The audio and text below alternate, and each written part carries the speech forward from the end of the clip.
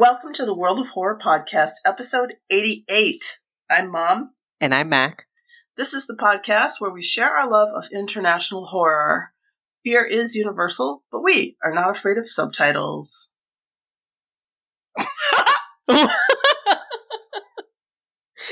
Looks at my face, laughs. All right, I'll do it. What? Do what? Wallace! Oh, I always forget. It's fine. This week, my genre pick is based on a true story movies. We reviewed the Snowtown Murders from Australia and Sacrament from the US. Before we get into it, fair warning, these discussions will include spoilers and language which may not be suitable for all listeners.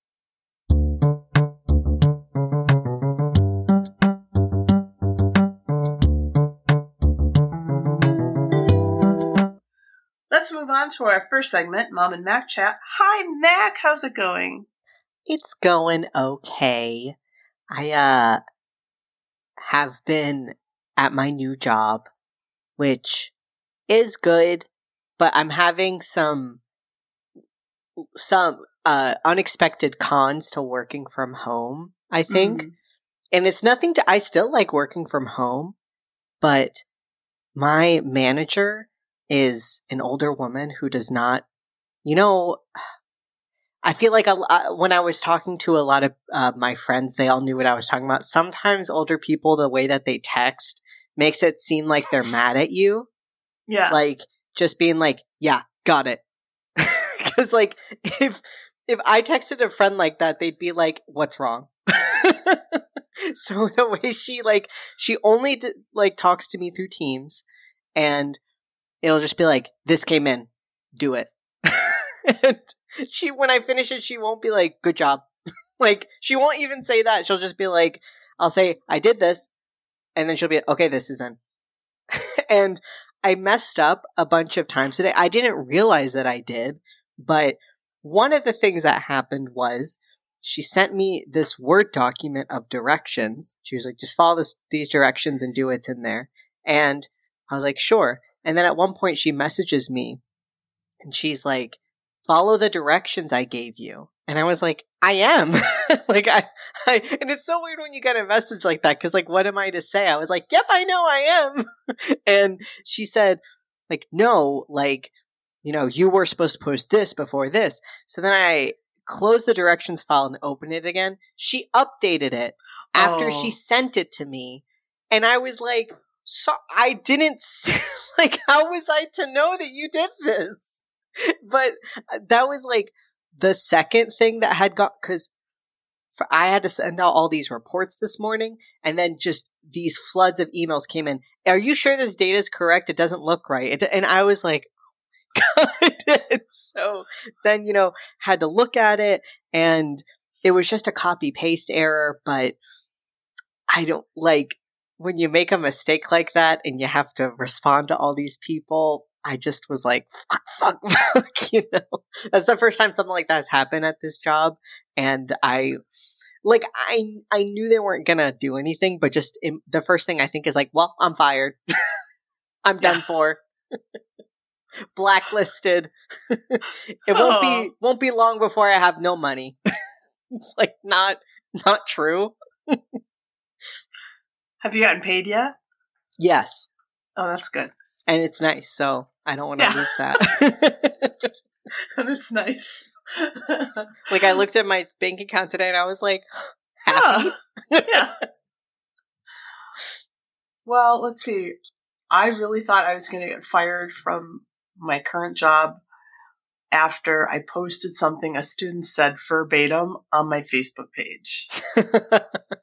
And it was because it was so absurd. I couldn't believe this person said it. It was like, I could write the paper that you assigned, but I feel like I understand it. So is that okay? And I was like, what? God forbid I ask, a student to respond to the prompt. Oh no. So I apparently at that time, my Facebook profile was public. Oh no. And as it became known to me, a relative of this student was quite upset. Oh. And I guess the student had like maybe some difficulties, shall we say.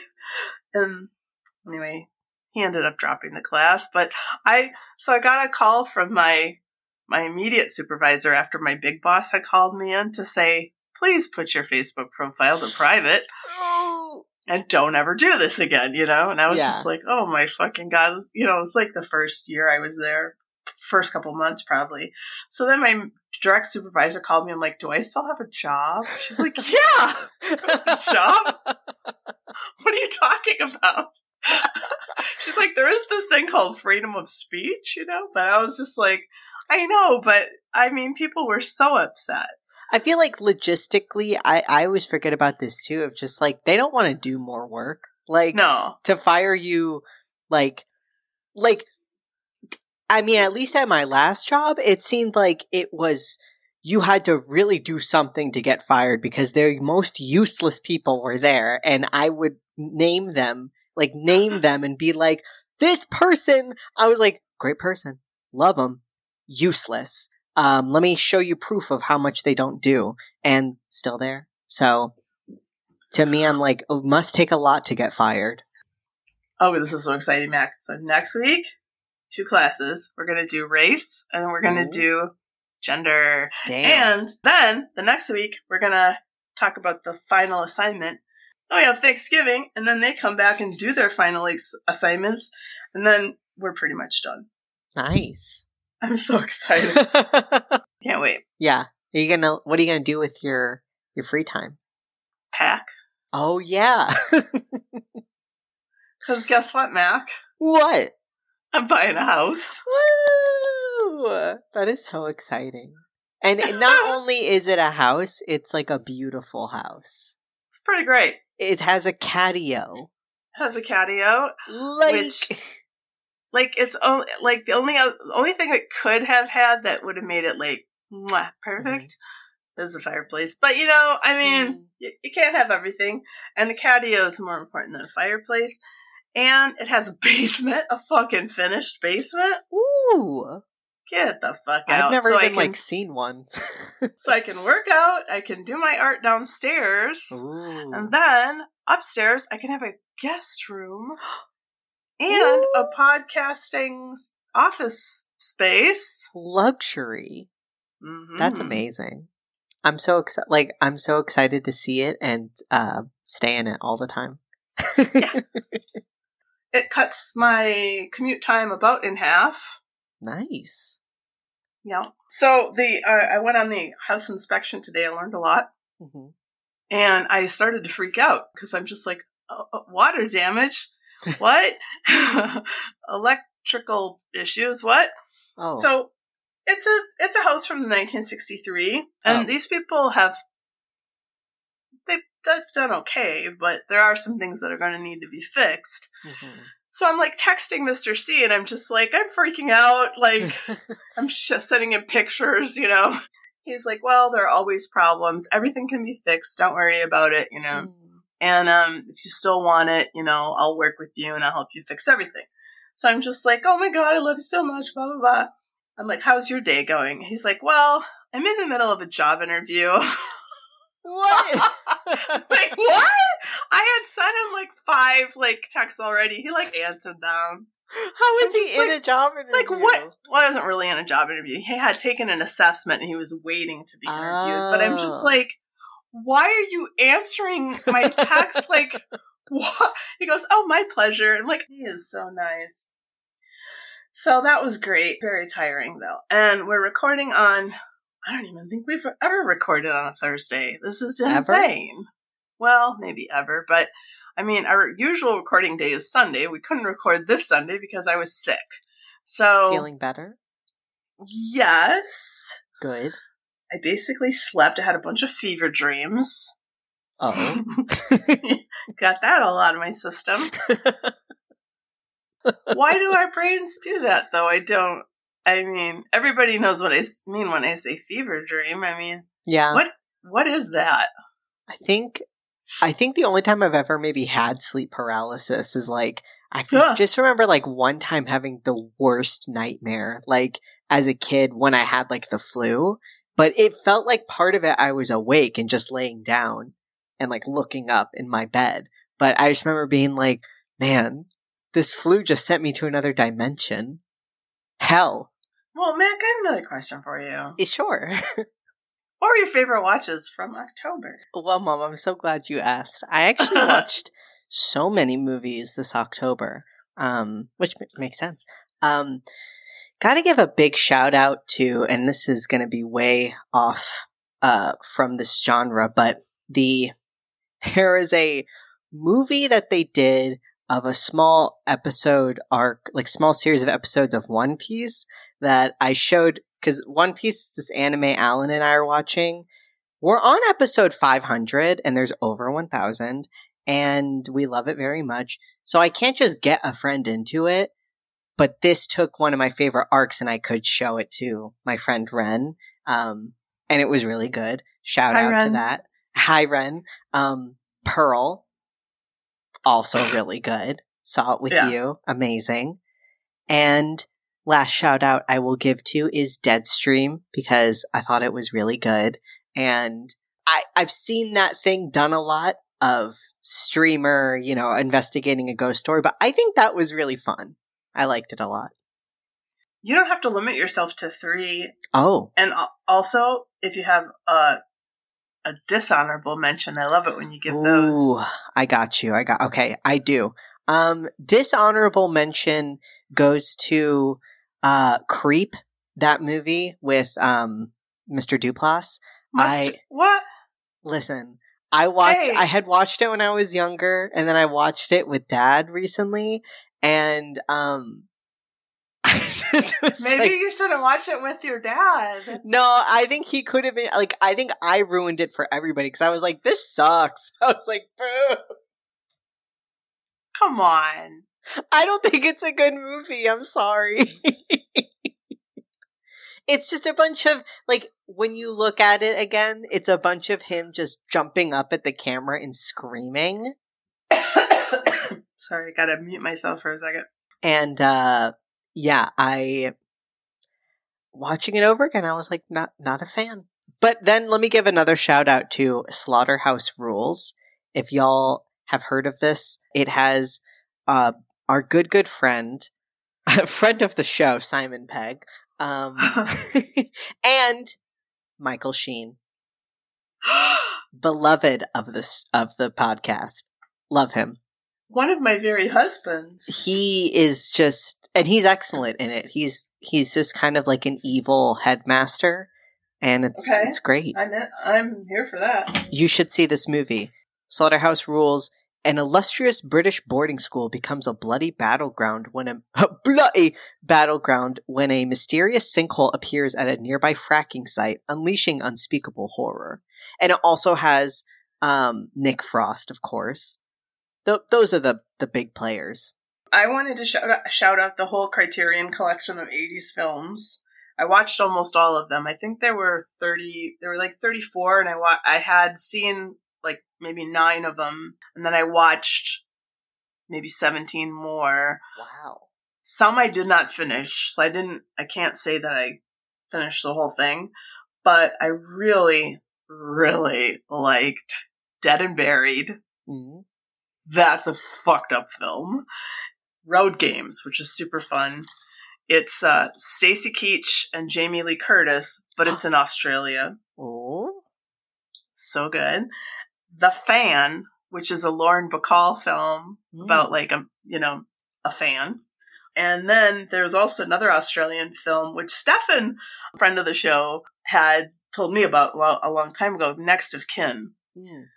It has John Jarrett in it, obviously. King Jarrett. It takes place at basically an old folks' home. Oh man, it's so good. I don't know if this is for me, it's a dishonorable mention. I did not care for this film. Speak No Evil. Did not like it. You said you shut it off. Oh, yes. Was not a fan, personally. Yeah.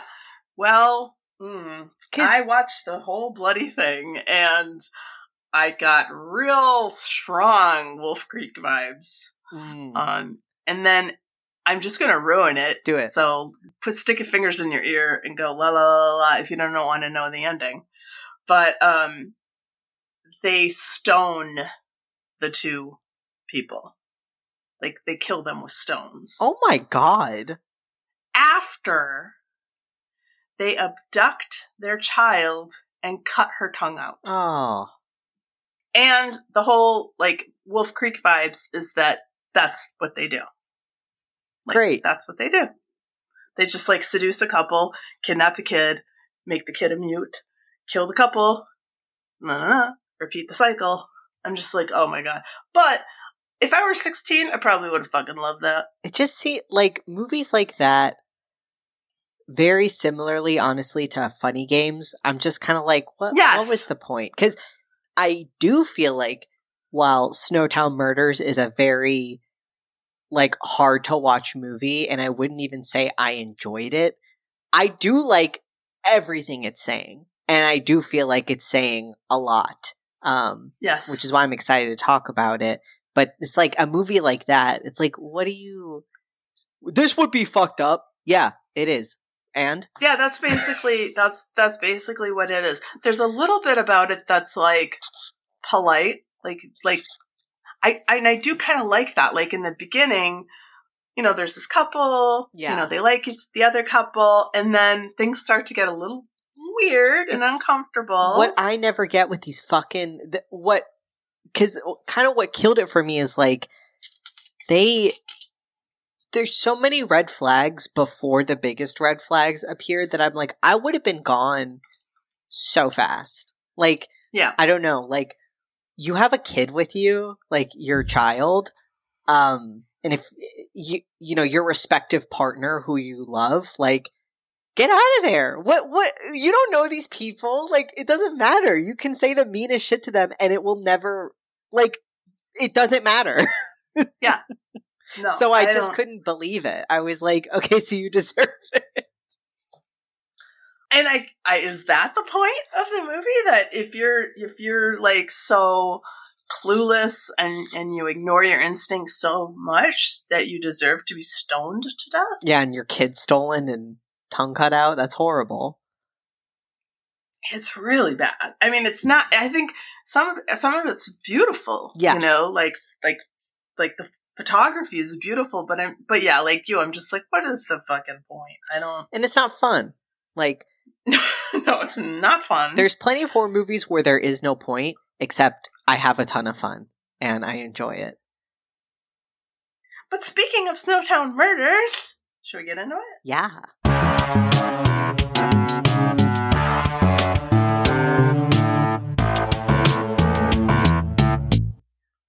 Okay, so the Snowtown Murders, the brief plot summary from IMDb says, based on true events, 16-year-old Jamie falls in with his mother's new boyfriend and his crowd of self-appointed neighborhood watchmen, a relationship that leads to a spree of torture and murder.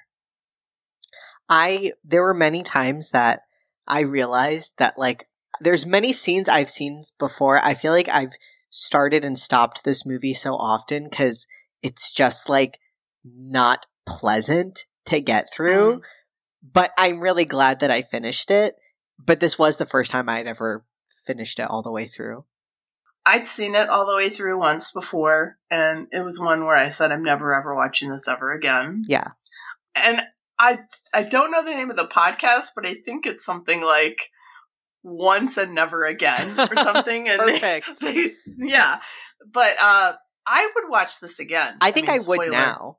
I don't know, like, I really was I was trying to pay very close attention to it, and there's so much, like, there's so much, like, significant imagery that they put in there that is just so good, where I was like, oh, they're calling back to this thing, and they're like, and I just feel like this movie's while it is unpleasant to watch, like, kind of especially as, like, a person, a part of the LGBT community, it is, like, I feel like anybody who maybe, I guess this is such a prevalent thing. This, like, especially now, I feel like it's, and I mean, I don't want to spoil it, but just, I feel like this movie is very prevalent. And if you want to if you are curious about maybe what people in and honestly any minority community who would face violence, like the fear they feel, like that's how I felt the entire time watching this, because it feels so real. And it was. This movie was directed by Justin Kurzel, and the screenplay was by Sean Grant. And those two also just made a movie last year called Neutrum, which is based on the guy who committed the 1996 murders in Port Arthur. There was a mass shooting in this place in 1996, and the government was like, okay, we need everybody's fucking guns. We're not going to tolerate this shit. Yeah. And, like, they haven't had any, mass shootings since. Even though it says at the end of that movie, no state has ever been fully in compliance, and there are more guns now than there were in 1996. But yet still. Yeah, no shootings. Anyway, but those two cats are behind that movie. That's really good. It's got Caleb Landry, who was in, you know him? Yeah, he was in X-Men First Class. Okay, he's also in Get Out. Yes. And Antiviral, which I couldn't get through. I watched it, and it was a while ago, and my end thought was that was bad. But with Caleb Landry, he's such a funny guy to me, because I was texting with Quinn during this whole thing. I'm like, well, first of all, I think he's beautiful ugly. Well, he's a ginger. So for me, that's already. Yeah. But I said he's sort of like Philip Seymour Hoffman, like that. Ooh. Like Philip Seymour Hoffman's like beautiful ugly. Yeah. There's something about like your charisma and your bravado can overcome any. Listen, everybody out there, if you're a little ugly, just I think I'm beautiful ugly. I feel like technically anybody to me who isn't a part of the like rigid beauty standard that is bad, like not like no offense to those, like I feel like my life is better because I'm not an insanely beautiful person. I used to know this guy who was insanely beautiful. I mean, he still is, but he's just the 50-year-old version of that. And I knew him like when we were in our early 20s, maybe. Mm-hmm. And he was just so beautiful that it was a problem for him. I think it's a problem for a lot of people. Like, yeah. I had a friend in high school who... Shout out to Todd Brown. I'm sure he doesn't listen to the podcast. But what if... He'll be like... What if he does? That's me. She said my name.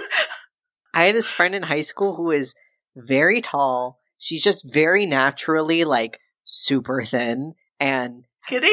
Not Kitty. She was buff. Okay. But wow, this girl... Kitty. Yeah, she was just very, like... But she just had this very, like, hipster girl, like, could have been an Urban Outfitters model. And every single boy that she had ever dated was, like, the worst man on this planet. Like, that was the only kind of man she attracted. And I think it's because she was so, like, beautiful that I think it is true that people who might be nicer, but maybe feel like they would be not in your league, will just never approach you. Right. Yeah. And so then only the assholes. I had an Italian teacher who was like, I mean, supernaturally beautiful. And I had a crush on him. Honestly, his looks were not the most important thing to me. The fact that he was like really good at languages, like he knew French and Italian and he'd been to Italy, and I was just like, but he was so beautiful, and he was like 6'4" and whatever, and I'm not. So I was just like, I could never date him. Mm-hmm. And, well, he missed out. So that's all I got to say about that. It's true. But, okay, back to... Yes. Snowtown.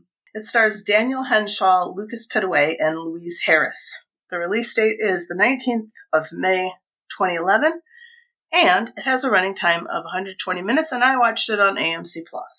I watched it on Tubi. You did with commercials? Yes, but I thought about it. I love Tubi. I'm a big Tubi fan. I'm a Tubi fan too, but I was like, I don't know if I want to watch this. I mean, I almost did want to watch it with commercials just to have a break. Yes, I will. Like, I would just mute, and I would just be like, yeah, it's a lot. So, full disclosure, I just copied the plot from Wikipedia, which I do not normally do, but I didn't want to watch it again and go like scene by scene. Yeah. I just watched it today, so I've got a lot in my brain. And I just want to say before we go any further, we don't normally do trigger warnings on the show, but the story, if you're unfamiliar with it, involves the molestation of children and the rape by one of the children by a family member. And very intense homophobia. And transphobia. Yeah. Definitely not for the faint of heart. Nope. It's a tough watch. Yes. I mean, I don't think there's any way around it. Like, I multiple times tried to finish it, and this is the only time I've ever accomplished that.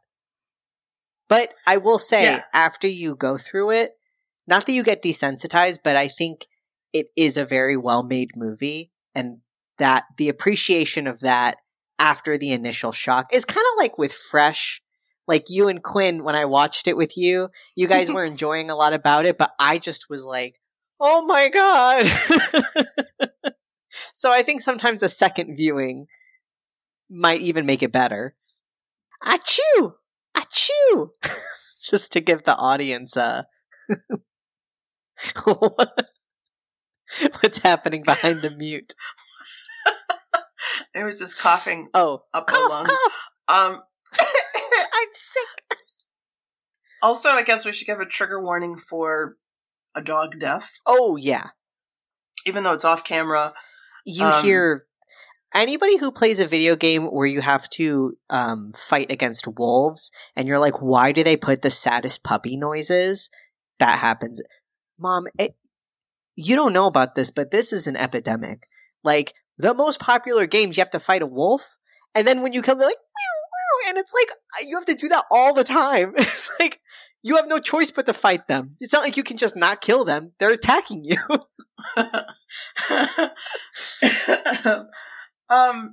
Yeah, I was also just sidebar. I was also listening to a podcast today on a show that will I mark my words, it will be in Quinn's top 5. Oh. It's a show on Apple TV called Bad Sisters, and it was I think Sharon Horgan was one of the writers on the show, but Quinn loves Sharon Horgan, and I do too. She's great. There is a kitten death in that show. No. And it's just so horrifying, but it's also not that it's funny, but like it's so shocking and horrible that you're almost like, what? Do you see it on screen?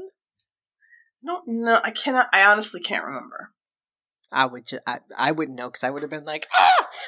Which is one of those things with, like, animal deaths is like sometimes you fill it in and it's, it's even worse. Yeah. But anyway, so WoHos, I think this movie is worthwhile. I would encourage WoHos to watch it if you can handle it. But, if this is subject matter that is going to ruin your day, don't watch this movie. Yeah. The first couple shots in the movie are just sort of like establishing this neighborhood, pretty poor neighborhood, lower working class. Very washed out colors. Yes. And we meet the family, Liz and her children. And they live in Adelaide, in a suburb called Salisbury. Okay, in North Carolina we call it Salisbury. Salisbury. You can add Salisbury? I've heard it also pronounced Salisbury. Okay. Wait, in North Carolina or Australia? North Carolina. Oh, okay. Well, ask Ren how they pronounce. I will. the Australian city name. Okay, this is based on a true story, and actually, in the movie, Jamie is 16 years old. In the real story, he was 13. So, oh wow, yeah, it's a little bit different. But Liz, who honestly, this is terrible. She has the worst taste in men. Right? but maybe they're really slim pickings. They might be the slimmest of pickings, but yeah, she does not know how to pick them. Oh my god. I mean, her ex is like, and not to victim blame or anything like that, but I mean, as a mother and as a person with like, earlier in my life, I had like supremely bad taste. I mean, but what if she, I really feel for her. She seems very poor, sick, and has like 4 kids. yeah. And I don't know. Does not seem like she's enjoying life at all. No, not at all. So in the beginning, she leaves her kids alone overnight with her current boyfriend, who photographs the boys, and then we are to assume that he molests them because we just see him walk into frame at one point completely naked and sit down and eat a bowl of cereal or something. Very gross, because we had just seen them eat breakfast, like this kind of weird vibe, but still like a typical family thing, and then he's sitting naked. It's just like, ugh. And this boyfriend lives like directly across the street. Right across the her. street. I mean, it is a great scene where she, like, not a lot is spelled out for you, but when she gets home, she runs over and just starts screaming and kicking him, and she's like, what did you do to my boys? Like, I'm gonna kill you, you know? Like, obviously, a very intense reaction, which I think is very important for what this topic of like helping kids and stuff. It's so visceral. It's such a thing that we should care about, and it should be all of our concern is helping, like making sure kids are safe and protected. And it's that love and that want to help others is so predated upon by people with like super harmful rhetoric. And the way it plays out in this movie, it's so real. Well, the police they're not very interested in getting involved. And so the neighborhood sort of comes together to try to figure out a plan about what to do about this guy. So Liz is contacted by Barry, who is gay, and he also is a cross-dresser. Is that I term? I honestly don't know how this character would have identified, but I mean, he's gay. He's gay, and he wears like, you know, like we first see him in this amazing outfit of like this pink fluffy like shirt with like a pink fluffy bag. What I think is amazing about him is like this does feel like such a conservative environment, and it is kind of like a breath of fresh air to see him. Like he's so unafraid. Like, right. But he's problematic though. Yes. Which we'll get to in a little bit. Yeah.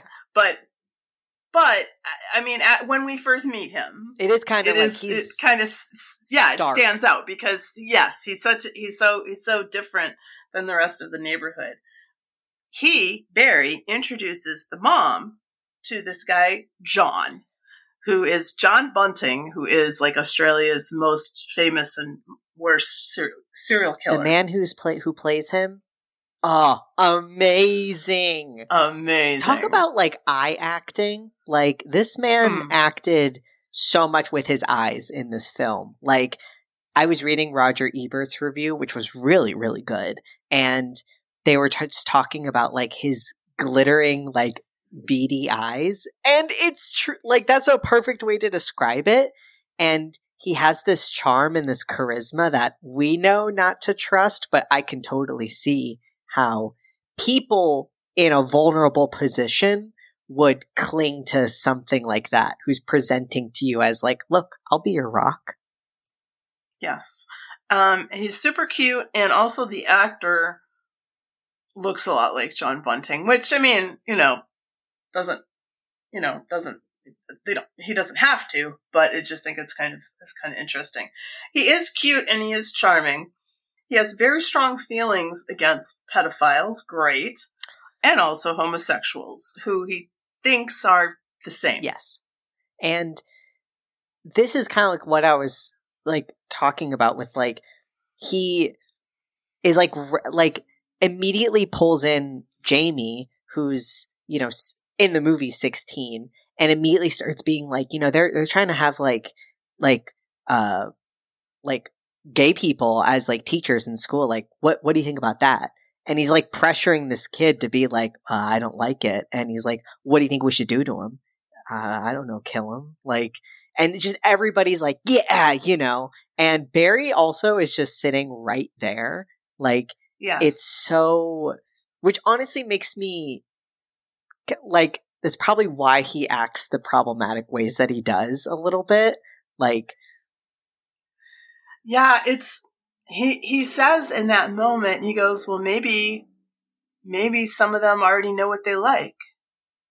As if homosexuals and pedophiles are the same. Which is just not true. Which is not, but and then everyone's like, shut up, Barry. So it's like, is he joking? Is he serious? Like, why did he say that?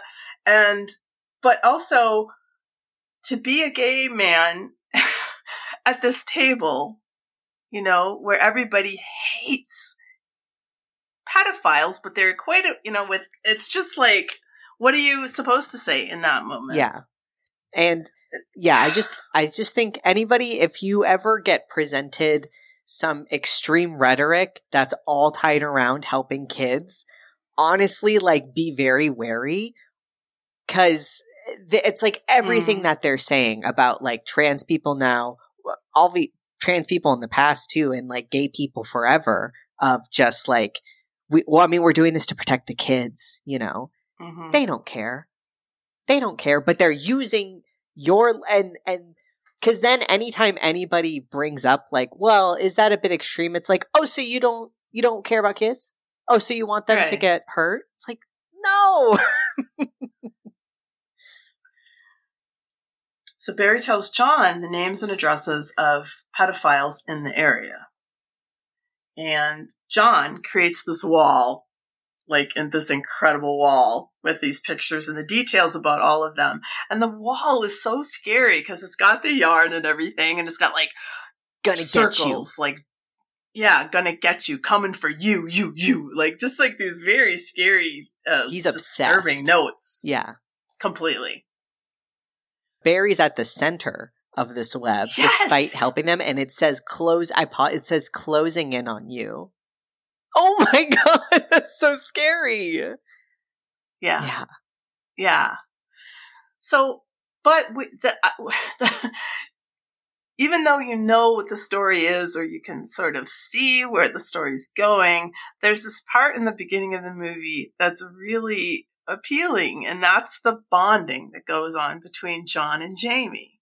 And like at one point, John shaves Jamie's head, and then Jamie shaves John's head. So they both have like, this like closely cropped hair. And John teaches Jamie how to ride a motorcycle and how to shoot a gun. And so it's all this sort of sweet male bonding that you would want from like a father figure. But that's how he's it's wrapped up. Exactly. It's all wrapped up in this really sad and disgusting stuff too. And he essentially is grooming these kids. Mm-hmm. Like, it's the only thing you could call it, I think he is just as predatory. Yeah, I mean, how else are you going to get somebody as like inflamed as you are, mm-hmm. To join your cause and be beholden if you don't to get them that young? Yeah. So one of the most disturbing scenes in the film is where John tries to get Jamie. Oh no, sorry, I have to back up. Jamie has a half brother, Troy. Now, at first I was very confused because there are two older boys. Yeah. I think one is called David and one's called Troy. Is that right? Yes. David's the half brother. Yes. And Troy's like a stepbrother. Maybe David's the stepbrother, Troy's the half brother. In any case, yeah. They're older, than Jamie and the other boys in the family. And we see one scene where Troy wakes up Jamie. This will be important later. But he wakes up Jamie and proceeds to wrestle with him, gets him to the ground, and rapes him. And it's all in one, like, static shot. And when I first saw that, I was like, oh, no. This can't be happening. Yeah. And Jamie's posture is just one of surrender. So you understand that this is not the first time this has happened. Yeah. John knows that about Jamie. And so he encourages Jamie to shoot John's dog. He's like, you're just going to take that? He's like, cause the first thing they're eating and it's just like quiet little moment. And then he just says, do you enjoy getting fucked? And it's just it's so fucked up because it's like, yes, we should help this kid and, get him safe in an area to process this. But it's just like he just like blames him for, not, he's like, because, if you're just not doing anything, it seems like you like getting fucked. And it's like, whoa, that's the most fucked up thing. But of course it like, I don't know, he's poisoning the mind of this, especially now knowing that he was 13. I mean, I don't know how, obviously we don't know how exactly all their conversations played out, but it's just so sad. So he's like, shoot the dog. Like, it's my dog. I don't give a fuck. But, you should shoot this dog. Like, take control.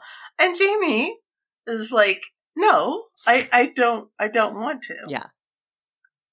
But he's bullied into shooting the dog. Doesn't kill the dog. And this is all off screen, but you hear the whimpers. It's pretty horrible. So John gets the ex-boyfriend, I guess you could call him, to move out of town by engaging in some really, really abusive behavior toward this guy, which also is sort of a bonding he revs up the motorcycle like right outside and then teaches them how to ride the motorcycle, and then he's like, hey, help me chop up all these kangaroos. And puts the kangaroo parts and the guts and everything into these buckets. He's like, bring that bucket with you. And just like slops the bucket of kangaroo parts all over this guy's front yard. Yeah. And sofa, which is right outside. Somebody had written something, I think in Letterboxd or something, like Australia, where all the sofas are anywhere but the front room or something like that. Anyway, so the guy, and then the next scene you see is the guy is like loading up his trailer and like, getting the fuck out of Dodge. So Barry has a boyfriend, Robert. Is Robert gay? I've never really, I never picked up on that. I saw that also in like a plot summary, but I don't think he was. I think Robert hung around with Barry. Anyway, it doesn't really matter, but basically John, Barry, and Robert are sort of like the leaders of this sort of cavalry that's being formed. And everybody is really behind this whole mission to get rid of the pedophiles. Troy, however, is not digging this vibe. So that will come into play later. Barry disappears then. But we hear this message from him that he's going to Queensland. Yes. He's just skipping town. This is one of the things when I first saw this movie, I think I saw it maybe, 2015 or something. It wasn't right when it came out, but this is the thing that I remember are these recordings. Yes. I mean, I remember this. I remember the bathtub scene, but I also remember these recordings, and these are just really haunting to me once you understand. Yeah, this the context. The Barry one especially is one that it hits you later, and you're like, "Oh my god," because something's kind of not right because like he's acting very aggressively towards Barry too, like takes his food away at one point before he's done eating. Yeah. We saw him with his, fucking weird conspiracy theory board and, it at these like big like dinners where all these people are in this room. Also, the sound design is so good because when all of them are yelling it like at this dinner table, like that is how it sounds when there's a bunch of people yelling at it, and it's horrible to listen to. But yeah, he's like getting people to like, be like, "Oh, fuck you," So it's believable that he would leave. We also know that Jamie has a friend who is a drug addict, and John comes along on a visit, and John does not like Gavin at all because of his drug use. And when we see them together, it's like really one of the only times you see Jamie look happy. Like like Jamie was like, not Jamie, John was digging this huge pit for like a bomb shelter, and yeah, sure. Yeah. John, sure. And they're just sitting in it, smoking out of this like bottle bong, and it's one of the sweetest moments in the movie. So, but at one point, John takes Jamie with Robert out to the shed to show him the bodies of Barry and Gavin. Gavin looks just like a recently deceased person. He just like, and the scene is so good because John just kind of like just like you want to come with me, and brings him in, and he just like bends down and lifts up this tarp, and there's just his dead body, and like looks at him and just is staring at him, and Jamie's obviously like, we just see this actor is so good. The actor, like his like. Not saying much, but just we see the horror across his face, and then he goes over to a barrel. And he's like, "Well, do you want to see Barry?" And that's when Jamie leaves and vomits, and completely explodes. And he's like, "He was my friend." It's so sad. And John's like, "No, he was a junkie. He was a drug addict. Like he was a waste. He's justifying, killing this guy." And Jamie is just like devastated. I should say that these murders are called the Snowtown murders, but also the bodies in barrels murders. And that's it's another layer of just man, Aussie people, like what the fuck, man?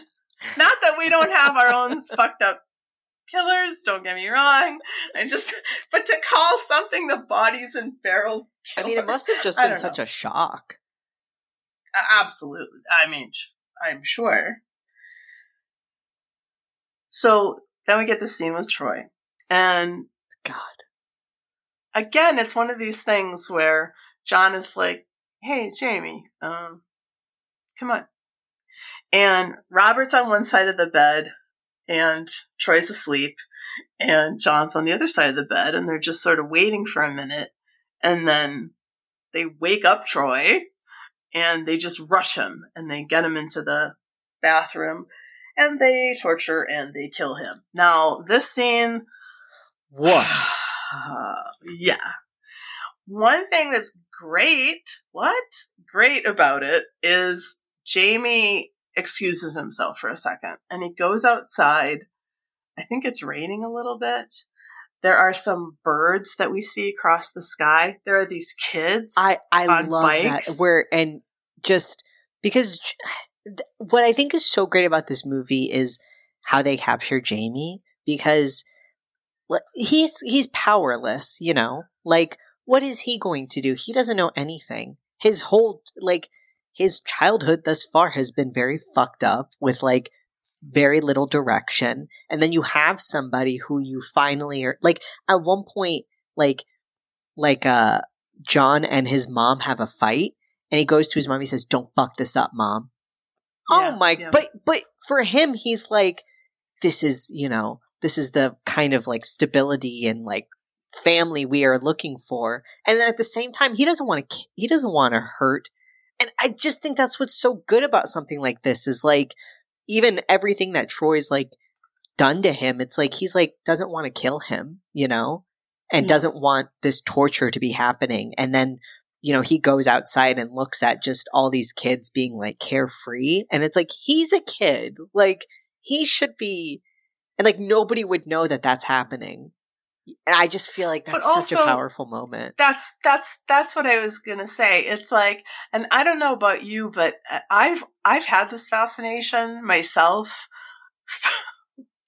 like for years. Like, but when I was younger, I used to ride my bike all the time, and I used to think there are so many people in this world. There's probably some fucked up shit going on. Maybe it's in that house.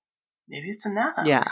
You know, and it's just like, and that moment where Jamie is on the porch and these little kids across the street are just like being kids, and that there's this fucked up shit going on that they would never have any idea about. It would never cross their minds to think that there's anything like that going on. And it's horrifying to me. But anyway, when he goes back inside, they are strangling Troy. But it's, the scene is like, John is watching at, what's that guy, Robert? As, Rob. His little goon is, like choking Troy with like a belt. And like, John is just so up close to Troy and looking at him in his eyes. And then he tells him to stop, you know, like stop choking him. And Troy's like covered in blood, you know, like beyond recognition. And it's just over and over, and it goes on for so long. So long. You're just like, come on. And Jamie is just like, what are you doing? And so he finally mercifully strangles Troy to death. Yeah. And we see, before Troy dies, John goes to him with a tape recorder and, you know, tells him like, Mom, I'm leaving. Like, I don't want to live here anymore. And he's just repeating it because, like, what else is he going to do? And we realize that those tape recordings are John's way of getting people to not look for them. And so Barry's that we heard before was that. And it's so chilling to think, like, knowing how much torture then we've seen, like, Troy go through. Every time that we hear a tape recording again, because then we hear one from Gavin, and it's just like, so, I don't know, that's something that will stay with you. The one that really got me, the one that like was in my memory from the first time I watched it, is from the wife. Verna. Yeah, me too. Yeah. Because she's this, she's a bigger lady. She's married to this guy who's like, corpse thin. He's very tiny. And he confesses that she was riding him and saying that, I don't know, he wasn't a man. And he goes, well, if I'm not a man, then how come I can bury people? So she knows that he's part of this team of people who are killing people. So she knows. But he's saying to John, like, oh, she's not going to tell. So then we get a recording from her. And they have kids. Like, yeah, it's really rough. So the end of, I don't know, is there anything else I was going to point out, talk about? There's just so many scenes where that really, you know, the opening scenes of, you know, the boyfriend, you know, hurting the boys. We see those like paralleled multiple times in the movie from John. Like, there's a moment where Alex, one of the younger, not the youngest, but the next to youngest, John's just sitting there watching him as he's making Alex hold these cinder blocks, wearing a dress, like standing on this chair. And it's like, what the fuck? Like, what? That's so fucked up, you know? And it's the same energy as the beginning. And there's another moment where he's not with Verna, but he's with this other bigger woman. And she just like disrobes in front of him, and he's like, turn around. And it just sounds exactly like the boyfriend in the beginning. And I love Right. this because it's like he is just as predatory, you know? He doesn't care about children. None of these people who come at it from this perspective, like, yeah, we got to kill him, you know? And this like McCarthyism of like finding out who it is. It's like those people they just want an excuse to kill people. And if you like succumb to their like brainwashing, you're just giving them a leeway to be a horrible person. They don't care about children, you know? They just care about power, and they're just exerting it in a different way. And I do hate Liz, the mother, but I also really love the moment where she's dancing with Sean, like at this hall. It's sweet, you know? And he's a monster, but to her, you know, he's strong, you know, and he's providing, I guess, discipline to her boys that they need, and this sort of figure that they need that she can't be. So that is also okay. I just got a little sick. Like my stomach just was like, ugh, because it's so twisted. The portrayal of these people is so fucked up. I mean, I hate them. Yeah. I hate them. But I feel for her. If I can let myself feel sympathy for her, I do. You know, it's not easy to be a single mom, you know, and it's not easy to be poor. I get it. But yeah.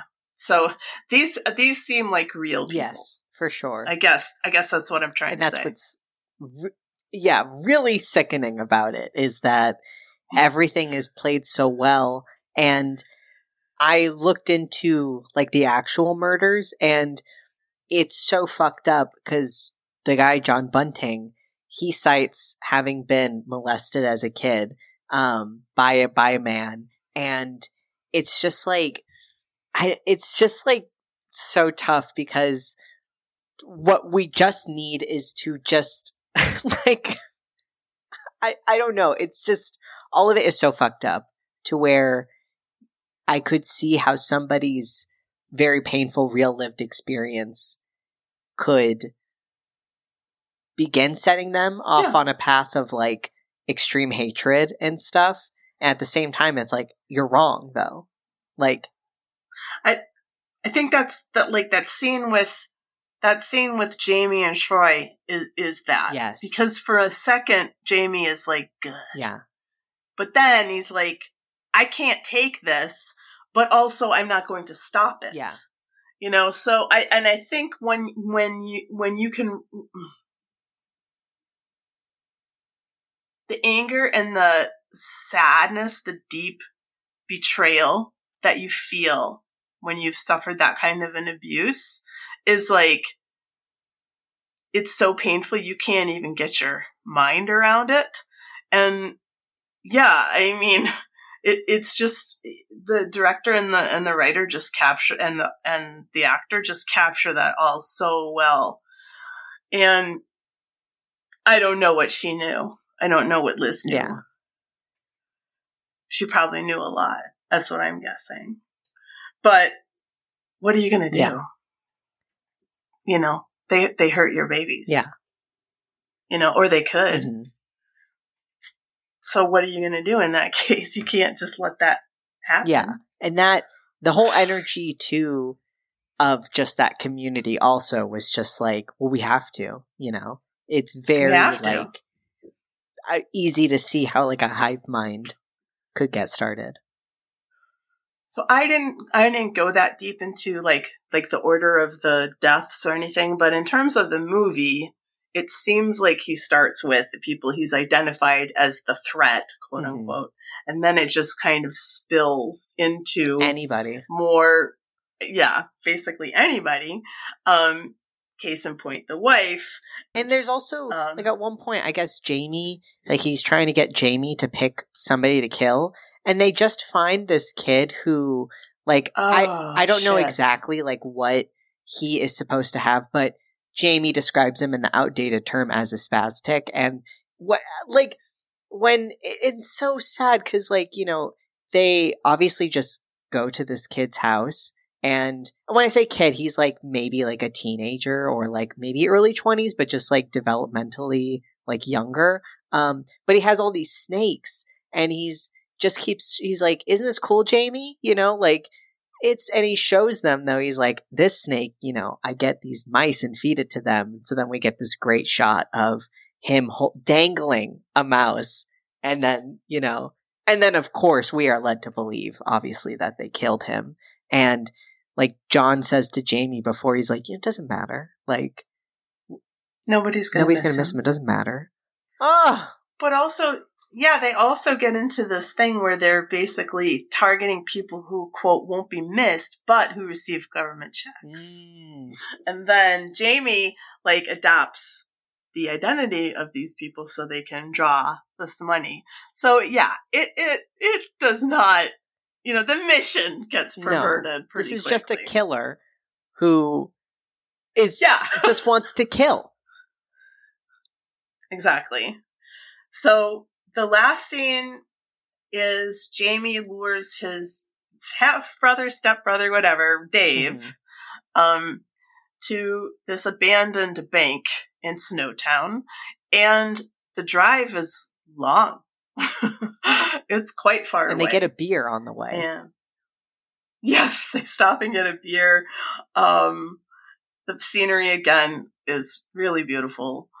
But it's kind of a long drawn out shot there when Dave gets to the bank and he's like, "Oh, hey, John, like, what are you doing here?" And the last shot is Jamie just closing the door to the bank, sealing Dave's fate. And we know that the bodies were stored in this bank in these barrels, right? And that's why they're called the Snowtown Murders. And one interesting thing about the story is that John Bunting himself had no sense of smell. What? So he, you know, the smell of these rotting bodies wouldn't have bothered him. Oh my God. Disgusting. Really disgusting. And also, I just want to point out David's biggest crime against John was one time they were like eating at dinner, and like Liz's, like the parents of Jamie, or the dad, I'm guessing, of Jamie, was like eating over with David, and he's like, yeah, he's got this internship, like, and John's like, what shoes are those? And he's like, yeah, I got them, spent my first paycheck on them. What shoes are you wearing? He's like, oh, I just call them cheap. Ha ha ha ha. That sealed his fate. You dead, kid. That was his crime. Like, it went from, we're going to stop, like, the pedophiles to, this guy looked at me funny. Yeah, basically, yeah. So, the captions at the end reveal that the South Australia Police discovered the remains of 8 people stored in the barrels in the bank vault of Snowtown on 20 May 1999. And the following day, John Bunting and Robert Wagner were arrested. Jamie was also, I believe, arrested. Yes. Do you know what happened to him? Yeah, he was taken to like an undisclosed, like his identity is actually like not known, I think, because they were protecting him and they don't know what to do with him still. He's in they picked a date for when they're going to decide what to do with him. But I think he's, like, in his 40s now. Well, okay, if this was 1999, that was 23 years ago. If he was 14, yeah, he would be 37. Yeah. Yeah, what do you do with a 14-year-old who has killed at least... Well, he killed Troy. Yeah. He killed the snake boy. Yeah. What do you do? Yeah, what do you do with somebody like that? And that is, it's an interesting rabbit hole if you ever get into it of like, I mean, it's really fucked up, but I do think from a legal or, you know, how our judicial system's fucked up already. So there's that. But if you can, imagine being in that position and being like, what do I do with this? Like, we never thought something like this would happen. You know, when you look at the story, it makes total sense, and you know, Yeah. It did say that they did recognize that Bunting was the ringleader of everybody. Everybody else still got charged, but I think they made that distinction of like, maybe they wouldn't have necessarily gotten into this without this guy. One thing that is like, it relates to the other movie that I know of that this writer-director team made, which is Nitram. And the guy in that case killed 35 people, Jesus. And he got 35 life sentences. Wow. So you're never leaving. Yeah. But I just kind of love that. I mean, it's just so absurdly poetic, I guess. It's just like, okay. Sure. Anyway, trivia? Let's go for it.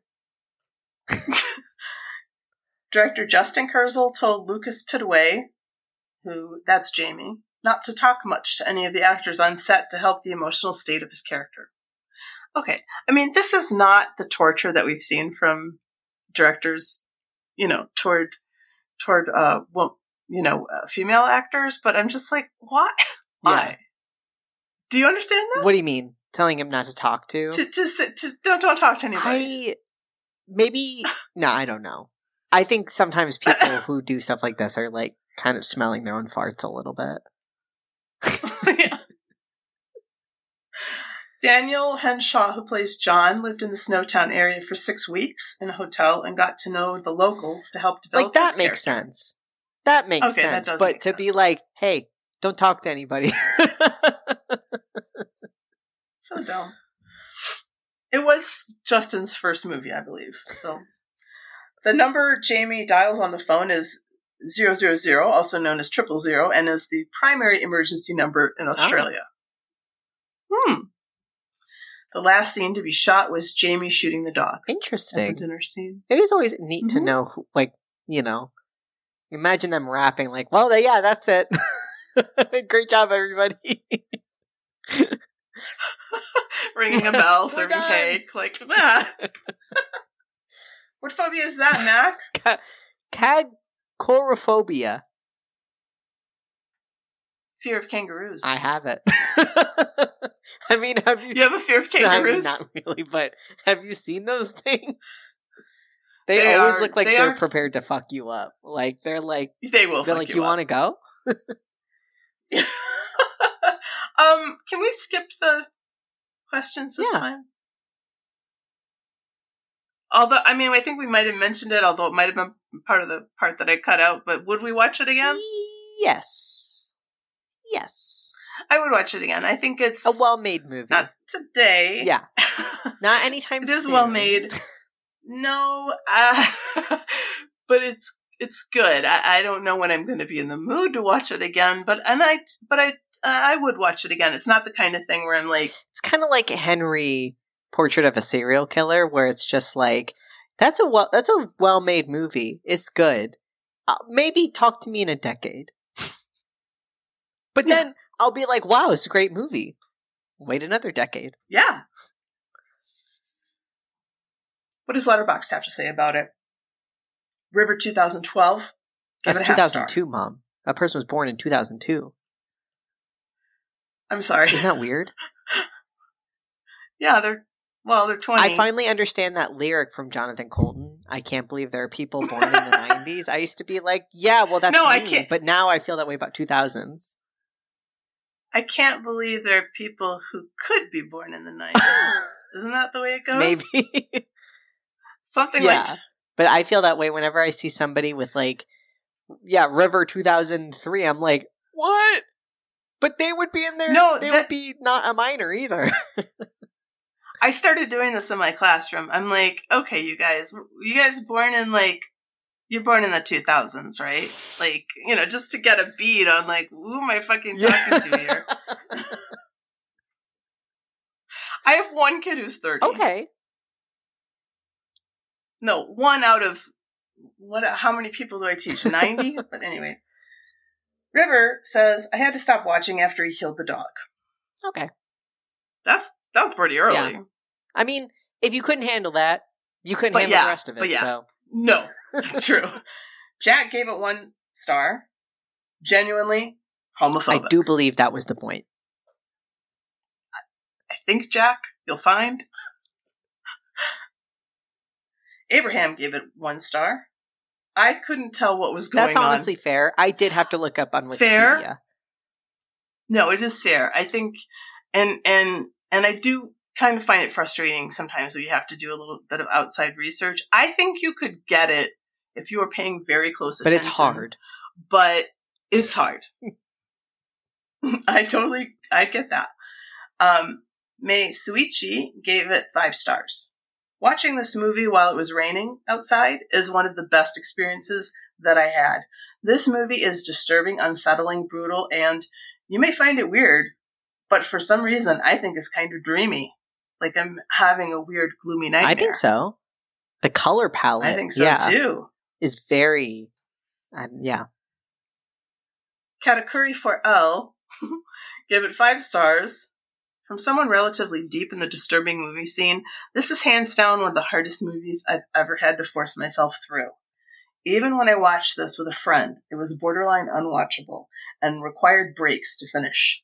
Still, it accomplished what it wanted to perfectly. That's a great review. Braden gave it 5 stars. We get it, Justin. You're a great filmmaker. Chill. That's nice. Mm-hmm.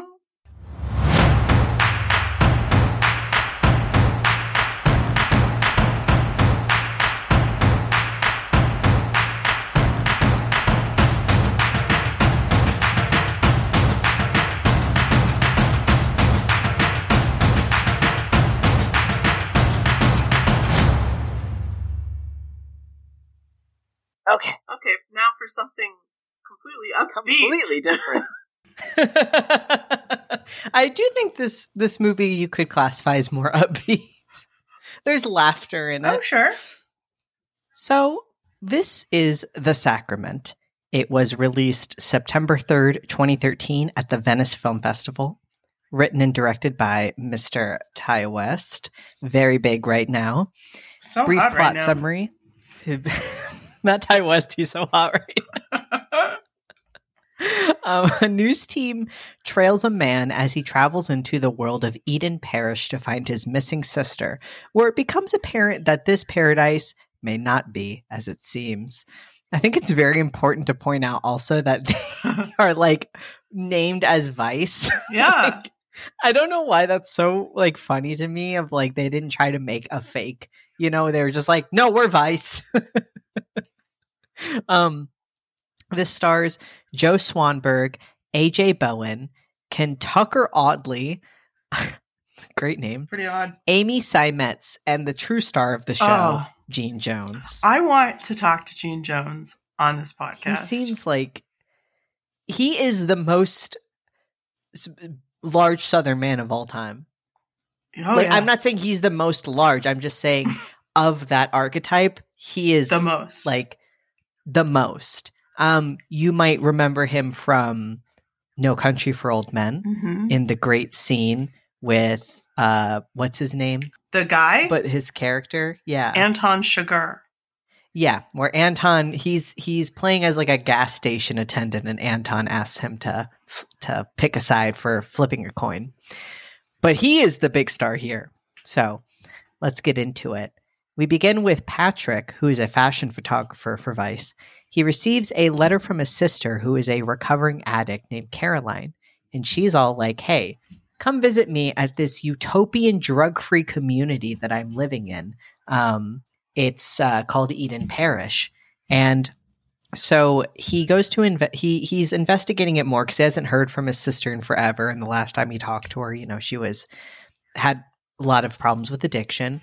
And so he discovers that they have moved to a secluded compound only accessible by helicopter, located in what Sam only calls a remote part of the world.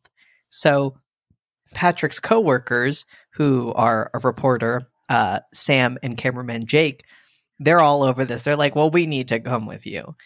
Jake suggests a feature documentary, and they're kind of, he's all like, we've gone to very dangerous places in the world, so we're ready for something like this. And so they go on the helicopter, and the pilot tells them, hey, the next day, if you're not here by 8 a.m., I'm leaving with or without you, so you better be here. And they're like, okay. And they're greeted by a bunch of guys holding AKs. And they're kind of like, why? And they're very intimidated because also the guys are like, stop filming. Who is this? Why are these other two guys here? Because they didn't tell them.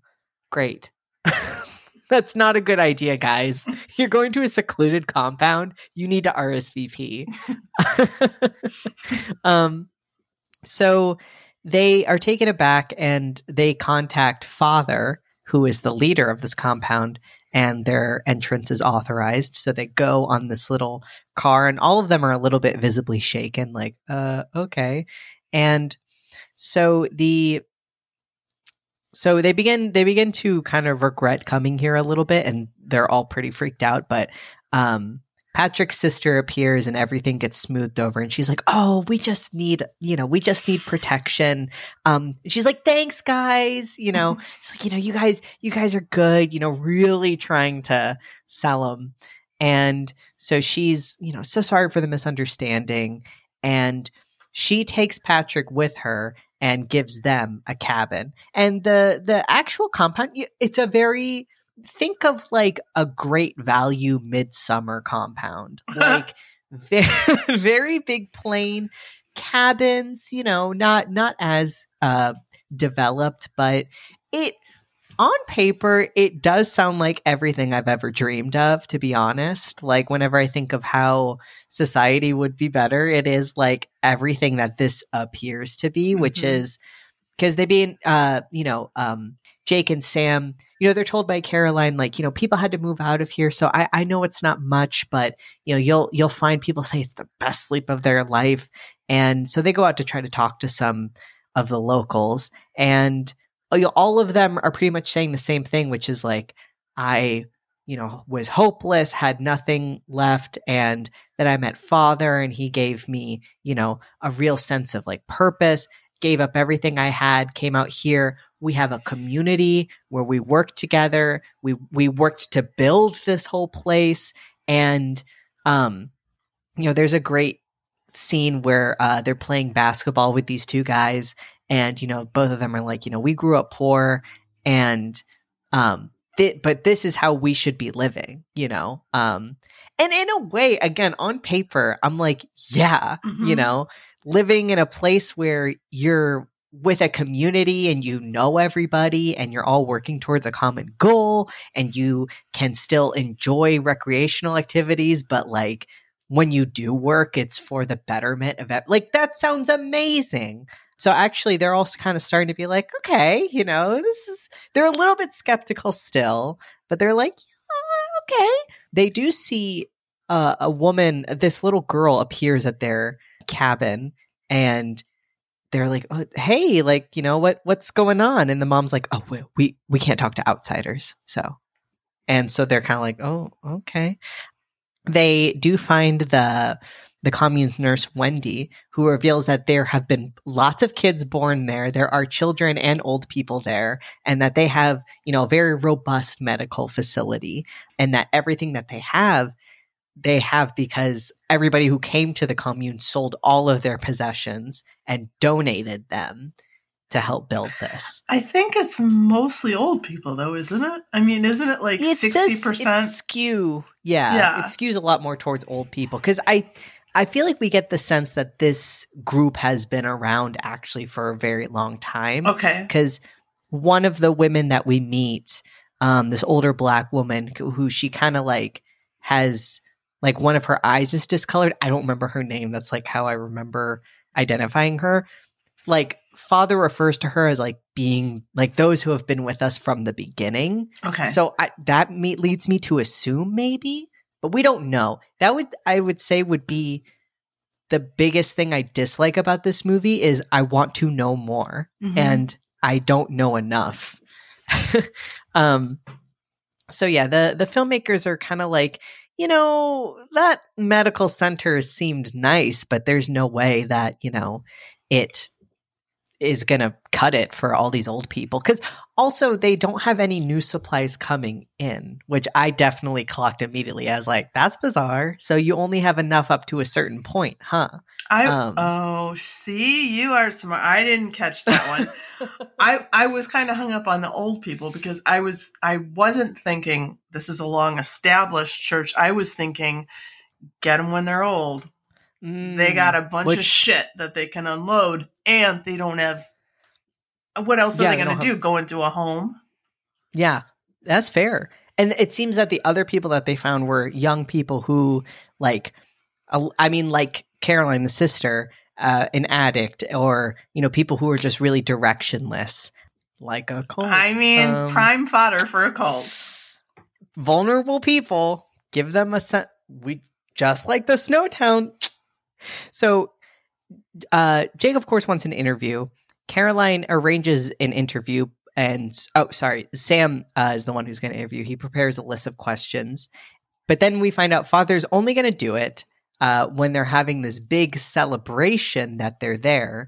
So in front of the whole fucking parish, and which is definitely a different environment. If you're talking to a religious leader in front of his followers, I don't think you can be, because first Jake asks, like, are you going to get him? He's like, oh yeah, I'm going to hit him with the tough questions, but you can't. You're in a secluded compound. There's guys with AKs. You're surrounded by all of his followers. So of course it kind of puts a bit of it skews his plans. But also, I wanted to point out when Father makes the announcement, I think somebody makes the announcement, come to the tabernacle at sundown. Attendance is required. I was like, oh, okay. Not really. So if I just want a little night in, no, I gotta come. Okay, just a little threat. I mean, it's not that serious, but I was just like, good writing, right? Because it's sort of like, wait, required. There's a lot of subtle things that they put in there that lets you kind of be like, okay. So then we meet Father. We've heard him over the speaker, but we meet him. And as we said before, Gene Jones, who plays Father, is just picture right now an old Southern man who is a larger man, and you've just pictured Gene Jones. A good old boy. You just need to look up even just the way he talks. I can't describe it, but like everything he does, it's perfect for this role. This role was made for him. Also, and he's so charming. But his entrance is greeted with such applause. Yeah, it's like, whoa! And he's like, like a fucking rock star. I'm like, is he wearing sunglasses at that interview? Yeah. I feel like he is. He's always wearing sunglasses. So he's wearing his sunglasses at night and sits down, and he's controlling the whole thing again, just like how this type of guy does. Like we've all met this guy. He's like, yeah, I agreed to do this. He's talking to everybody, not just Sam. So Sam, is kind of thrown off, and so he begins to just like not really answer the questions at all.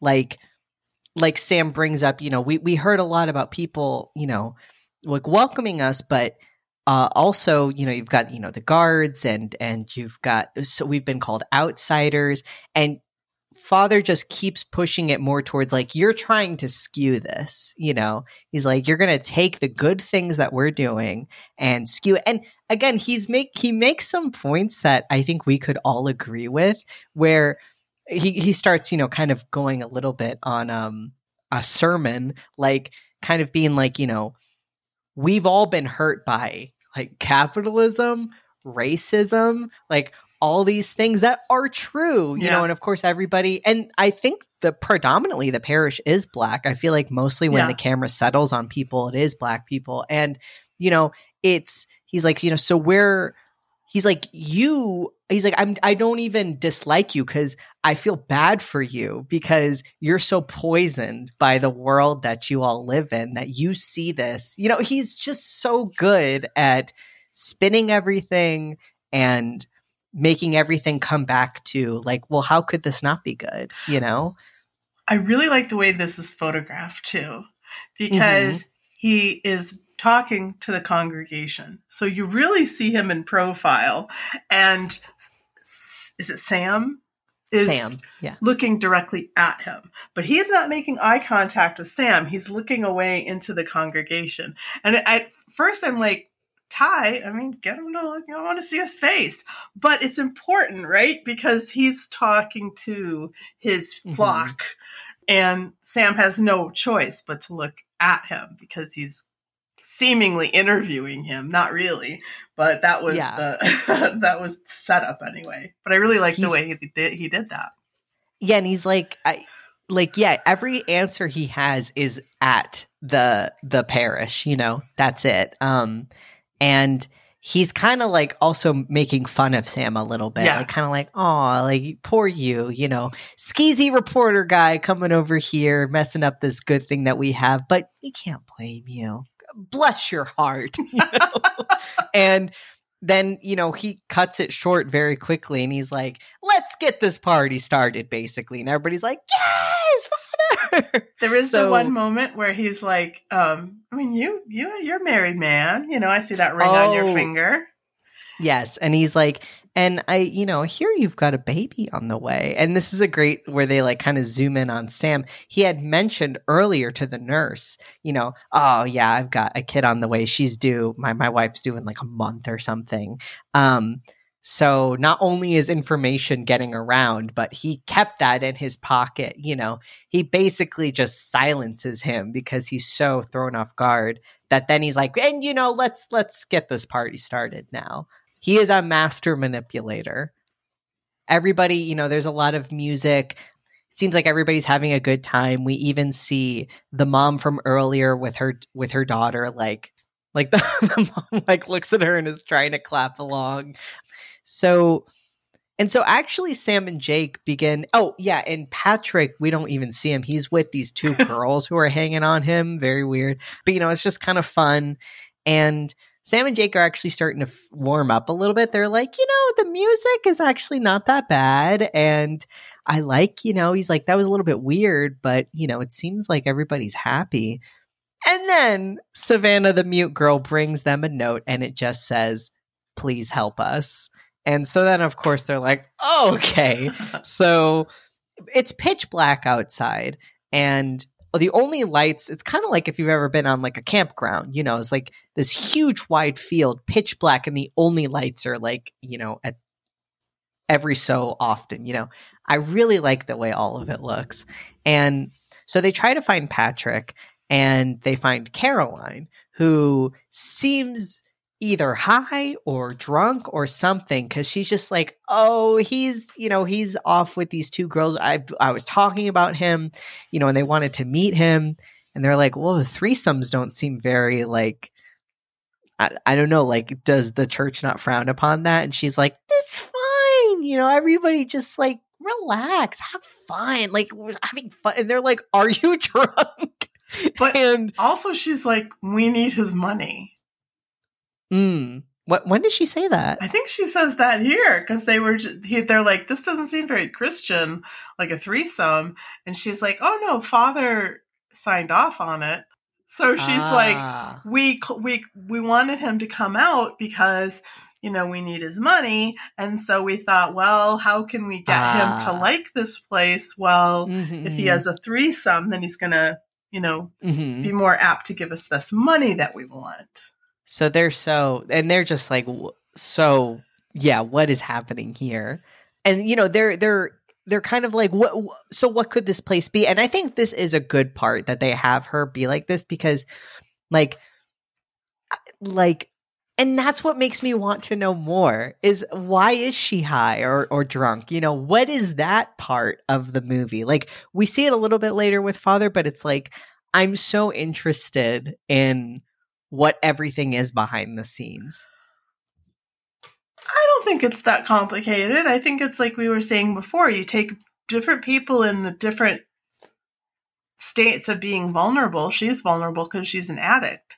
So, but it's like, how were the drugs getting like, I'm just so interested in this, like, who, because she also seems very close to Father, and I was interested on how all of that, you know, happened. Like, she seems particularly like his helper and stuff. Oh, yeah. Yeah. But also, there was this thing earlier where they wanted to meet with Father, and she's like, you'll meet him later.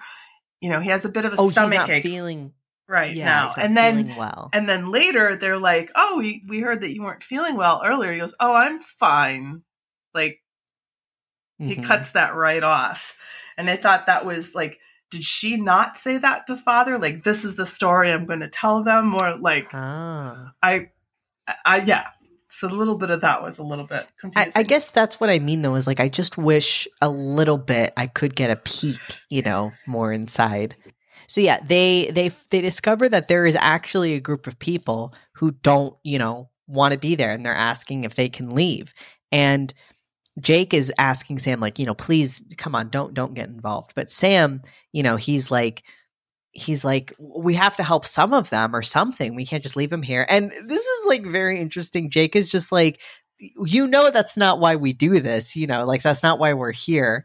And I mean, on the one hand, I am like, what can they do? And on the other hand, I was like, I was like interested in that comment a lot of like, so what other situations have you been in that you've been like, hey, not our job? Do you know about the, no, I don't know any of the names. This is a terrible example, but have you ever seen that really famous picture?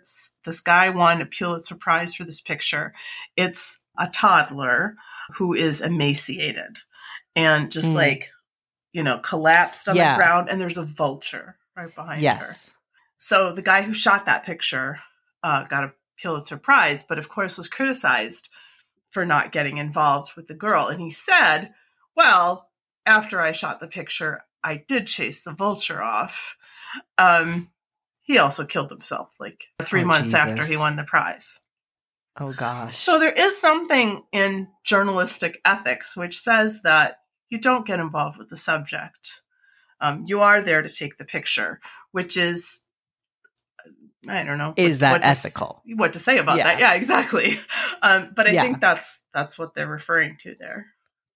So it's getting late, though, and they're like, what the fuck I mean, all we can do is wait until the morning, but they can't sleep, so they just kind of wait out the night. So the next morning, they find that the dissidents are just straight up like, let us go. They have their suitcases packed, and they're like, we do not want to stay. And there's other people who are just like trying to calm them down. You know, they're like, no, like, you know, don't do that. Sarah, who is the mute girl's mother. Oh, I forgot to mention earlier, when they find the mother and they talk to her in the dark in the night, you know, she shows them like on the back of like her daughter's neck, she's been hurt a lot. And she's like, that's why she doesn't talk, is because, you know, anybody who defies them gets abused or something, you know, so it's very bad. So Sarah, Savannah's mother, is like, please just take her, you know, don't take me, at least take her. And Jake, you know, or Sam, because, you know, we know he's, you know, got a baby on the way. He's like, yeah, we'll help her. So he sends Jake out to go try to talk to the helicopter. And meanwhile, while Sam's getting involved, he gets taken. Jake makes it to the pilot, and the pilot's like, no. But then suddenly the pilot gets shot. Yeah. So then we see Jake, we get some shaky cam action as Jake runs into the forest trying to avoid, you know, bullets. And there's kind of some tense scenes. You know, he hides at one point and like we get this shot of, then the guys are seeing, they're like, oh, I think I see him. And they go over and he's actually left the camera there. He circles back, gets the camera, goes back to the helicopter. And the pilot's like still alive, bleeding, all down. And he's like, grab your friends. Get me into the chair. Grab your friends. We can go. Back at the camp, Sam's attempting to break up a fight. Guard gets him, cuts him with a knife. We just don't see him for a little bit. Big old machete, but yeah, huge machete. So Caroline is just like, I knew you shouldn't have come here. Father was right. You guys are trying to ruin us. So Father convenes now. So everybody's, all of our players are kind of being subdued. So now we just have Father talking to everybody. And he is basically classic, the Jim Jones thing of telling everybody to drink. We see people ladling we see people just grabbing poison, just dumping it into this giant, punch. People are pouring it into those, those like retro little cups you see with like the blue Dixie mark? cup. Dixie cups, yeah. They've got them in syringes, of course, to give them to the babies. He says, some of the children have already taken the potion. And we can see that the crowd is like not down. Like there are people who are crying, and I love it because they still do it. But I think that is so real, the nuance to me of just like, what are they? Because guess what? There's guys with AKs, you're dying either way tonight, and he's like, he's basically just telling them all, they're going to come here and they're going to kill all of us. They're going to come here with guns. They're going to kill all of us. So let's not succumb to them. Let's go peacefully and together. I mean, this is not true. Nobody's coming to kill them. He's the one who's got the people with the guns there. And we even hear at one point, Jake is getting chased. We hear one of the guys be like, why are we chasing him? Like, why are we chasing this guy? And the other guy goes, it's just what Father said to do. It's a very long, drawn out scene with, people emotional about taking this. One of the guys who was interviewed earlier kind of gets up and he's like, this doesn't make sense. Like, why do we have to do this? And he basically just kind of talks him down, and his brother is like, come on, just drink it. So we see people start drinking it. Again, there's like a great scene where there's a mother holding her baby and the nurse comes over with the syringe and gives it to the baby. And the mom just looks so like she wants to stop her, but doesn't. Everybody starts drinking the Kool-Aid, and anyone who refuses is shot dead. And the scene of people dying again is also very long and drawn out. And it's horrible. He lies to them and he's like, it's not going to hurt. It's just a quick, you could just go to sleep. There won't be, he just flat out lies because people are in pain. They're puking. They're convulsing. It's horrible. And Patrick, then we see, is being held hostage in the command center of the camp. And Caroline, is trying to get him to drink it, and he kicks it out of her hand. And so then she grabs a syringe and just quickly gets him in the neck. And I think this scene is great because she does it again. It's just like these people who you can tell, like, they don't want to do it, but they feel like they have to be doing this. Like, I feel like Caroline doesn't want to kill her brother, but she's like, but I also have to right now. And she holds him as he dies, and he's just like, it's really hard. He's like, I don't want to die. What did you do? And slowly he just starts to die. So then we see Jake returning to the camp. Basically everyone's dead, but there are still guards looking for people. This is one of the most buck wild scenes that did feel like one of those, wouldn't this be fucked up if, because he goes back to a cabin to hide from the gunmen and finds Savannah and Sarah. And he's like, oh, come here, hide under here. But Sarah takes a giant knife and cuts her daughter's throat. And then a guard comes in and kills Sarah. It's like, at that point, why not just, what would be better? I don't know, I guess. But that just felt so like, so you're the same as them. Like, this is the same logic. I don't know. Very bizarre.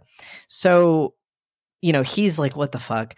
Jake finds Caroline, he's like, at least come with us. Come on, come with us. And she's like, no, you took everything I had. These were my family. This was everything. Then she self-immolates, which is sadly one of the funniest moments to me because she pours herself in gasoline, takes a candle lighter. That, like, no, whoever has done that, like, I don't know, like, you couldn't give her a Zippo, like, that would be so much cooler, but she has a fucking click with the tiniest little flame, and suddenly it's the biggest roaring flame you've ever seen. But also, I mean, right after the death of this child, we get this scene, and I'm like, okay, I mean, come on. Do we really need this too? Why did she do that?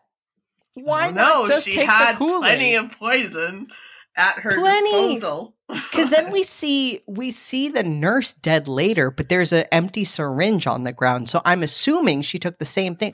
Why not do that?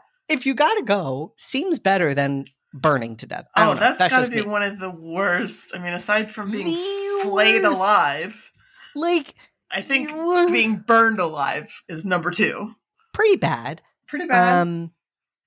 So Jake then finds Sam and Father. Sam's just bound to a chair. And I mean, at this point, I will say it kind of falls a little bit off the rails because I am a little bit like, what is happening? But Father's just like, one day you'll understand why it had to be this way. Not true. Then Father takes a gun and he kills himself. I do think that scene is pretty shocking and pretty... Yeah, because you don't know if he's going to shoot Sam or what's he going to do with that gun. So, yeah.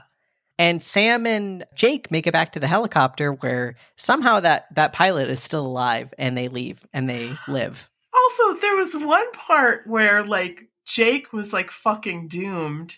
And then one of the guys with the AK, like, shoots somebody else and is like, go, go, go. Like, what? Like, that doesn't make any sense. Yeah, one of the guy who is like, why are we chasing him? That guy comes back and he's leave.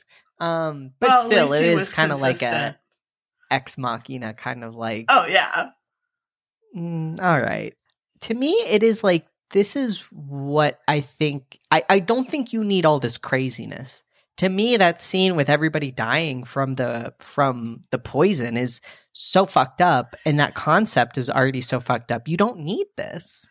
I also just, excellent point. I think that's absolutely right. Like this, the actual case was in 78.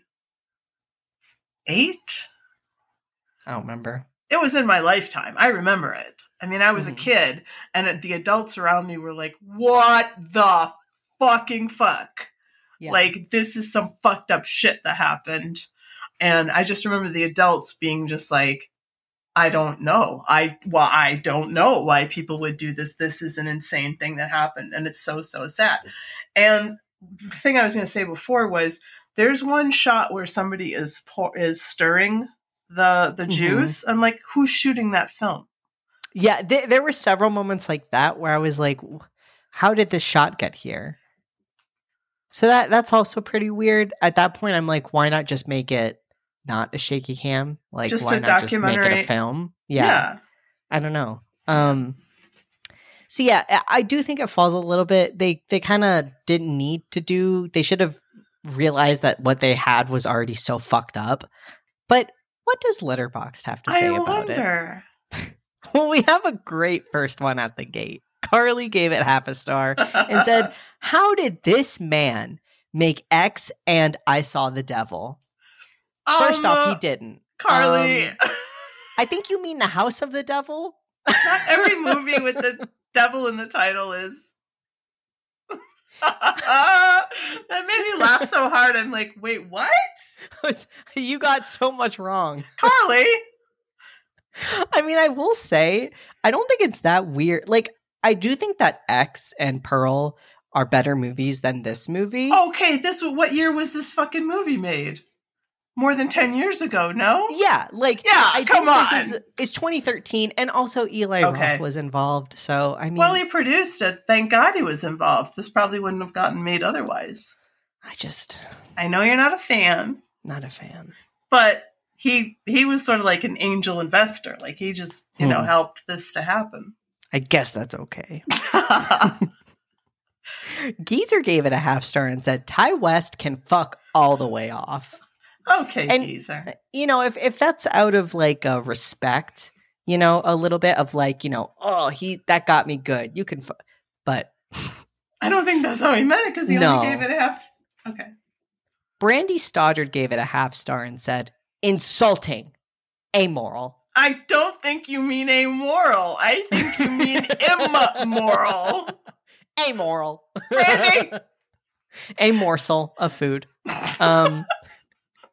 Haley gave it a half star and said, bargain bid midsummer. I don't think that's true. I guess I did make that comment earlier about it being great. But to me, that makes sense, though. No, about the structures. Yeah, the structures. But this is not like Midsummer at all. No. Nowhere close. Because everybody, it's a cult film.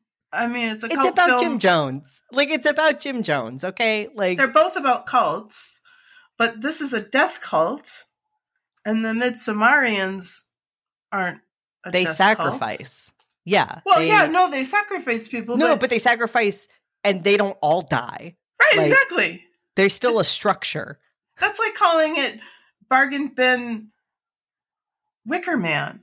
Yeah, not the same movie at all. Not at all. What the fuck? I'm sorry I didn't give you 4-star reviews. There were highly starred reviews of this movie. Listen, the half stars, they were working extra time because they were so funny. What fear is that? Or phobia? Well, that's ecclesiophobia. Fear of the church.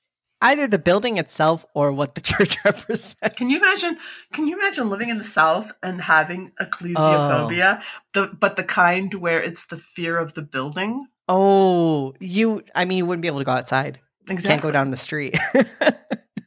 You can't swing a dead cow in a church. Wow, this trivia is very cool. That Gene Jones nailed his big interview scene in a single 17-minute take. What a king. He's a king. He just seems Gene amazing. Jones, we love you. We respect you. Please We're come on the podcast. You. Please come on the podcast. We can't pay you except in friendship and in kindness. Our dedication and loyalty to love? Everything you are. Can I say love? Absolutely, you can say love. Gene, if you want to start a cult, we're your first 2 members. Speak for yourself. I'm good, actually. Okay, we found Max Limit. Okay, that's no good offense, to know. Gene. Well, yeah, being in a cult, I'm the leader of the cult. I did have a very scary thought watching the NXIVM documentary. I really did think this might be too listen, shoot me if you think this is too presumptuous, but I was like, if I was evil, I think I could be a cult leader. Oh, I have no doubt. I think I could.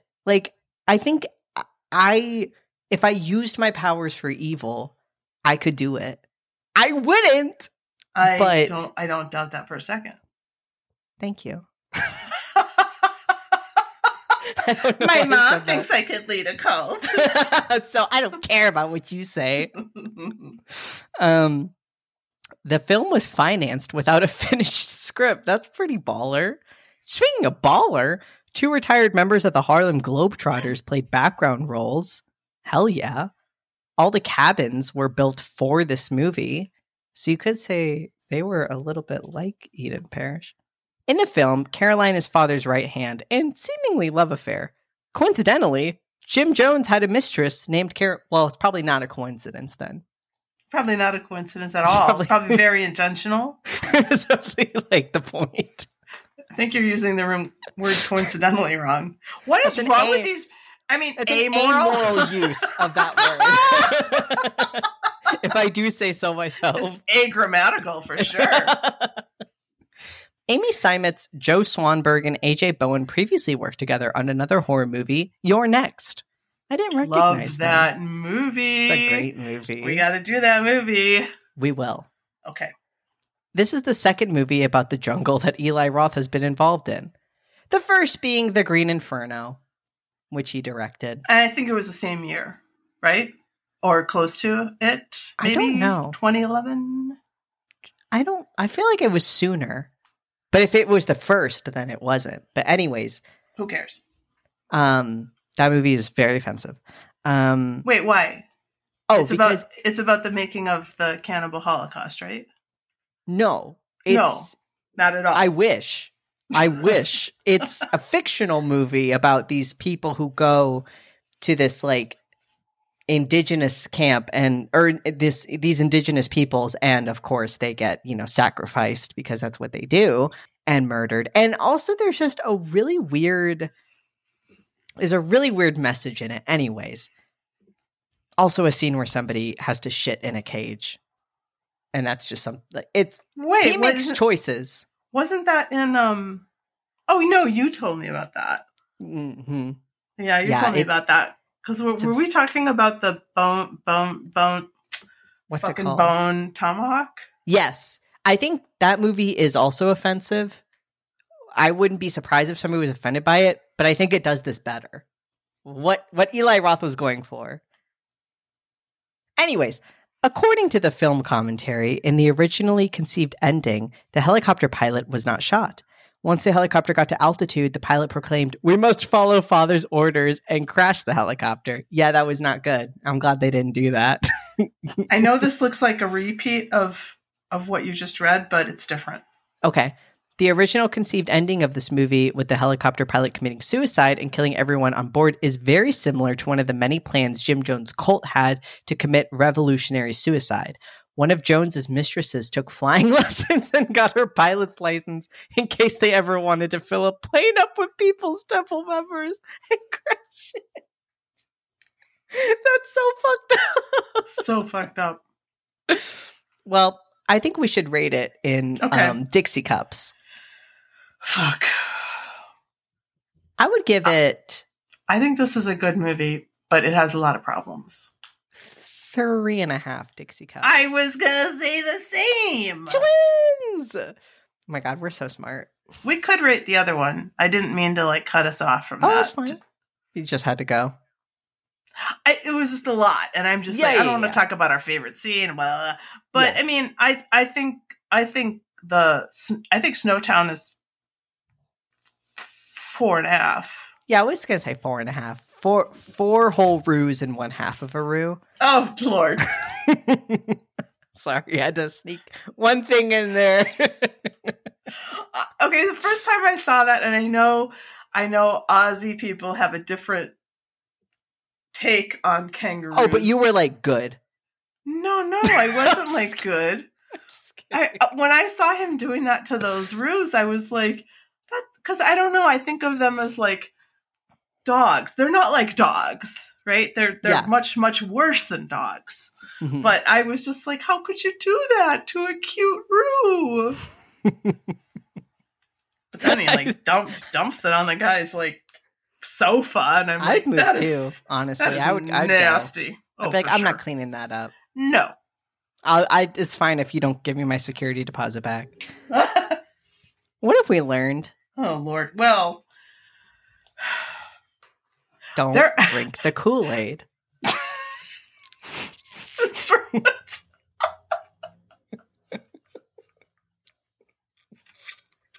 Duh. The Fool Award, everybody. Also, I just want to say, I don't know if this is an asshole thing for me to say, but there are a lot of sober living situations out there. If you're looking for a way to stay sober. That aren't this. Well, this wasn't even sober living. I mean, I'm just sort of what did he do to her? I mean, I that's guess what I want. One thing that drunks and addicts really do though, is control. Mm. So, and we do see him snorting coke later in the movie before he kills himself. Takes a big old snort. No, yeah. So 3.5 for this one, 4.5 for that one. What have we learned? Don't drink the Kool-Aid, obviously. Also, Obviously. I mean, I don't know. I feel like it's all believable. Like Oh, the yeah. skepticism that they feel when they first get there and the guns and everything, and they're like, what the fuck? And then like 2 hours later, they're like, hey, this is a pretty great place. That's how they get you. I mean, yeah. So, I mean, I don't know. I guess I was going to say trust your gut, but Trust the first gut that you get. the first gut. You see AKs be like, actually, hey, copter, take us. Let's go. If your sister says, come and visit me in this place where I can't really tell you exactly where it is, and you'll have to get to it via helicopter. Say, no, thanks. No. Actually, no. I think I'm good. Favorite scene and or death? Well, I mean, Gene Jones' showcase scene is pretty great. Mm-hmm. I think it's photographed great. His delivery is amazing. Mm-hmm. And Bowen's acting too, because he's got to react, to all this charisma. And he's frustrated, and then he's like taken in, and he's fascinated, and he's scared a little, and he does a really great job. I think that one is the highlight for me. Same. Oh, cool. So we done did it, eh? We done did it. Okay, thank you for joining us for this episode and for all your support. It means the world of horror to us truly. Next time, it's Mac's pick of genre, and we will be looking at zombie movies. Watch Along Arojos can watch Train to Busan on Shudder and Peacock, and Night of the Living Dead on Prime, Paramount Plus, or AMC Plus. For my next picks, we will be looking at movies about cults, and watch-alongers can stream Kill List on AMC Plus, IFC, or Prime, and The Stepford Wives on Tubi. We also want to let you know to look out for some World of Foundational horror shows coming up on The Haunting and Don't Look Now. I really will do these shows. I was sick. Now Quinn is sick. It's gonna happen. We believe you. And it means the World of Horror to Me shows on Last Night in Soho and Bride of Chucky. And we're going to get the whole squad together for another end of the year favorite watch show. And we will be getting some takes from our friends too. Mac, what do you have going on? Well, I would invite you all to follow me on Instagram at The Gay Jimmy Buffett because I post my art there. You can also follow me on Twitter for that at The Gay Jimmy B Art. And I also stream on Twitch at twitch.tv/The Gay Jimmy Buffett. And when is that, Mac? Monday, Tuesday, and Thursday at 6:30 p.m. Eastern Time. So when it's pitch black outside? Now, yes. Sadly. We would welcome your support in the form of a 5-star review or thumbs up on your preferred listening platform and ask that you tell all your friends about us. Remember, Wohos, we love you. And don't go into the basement.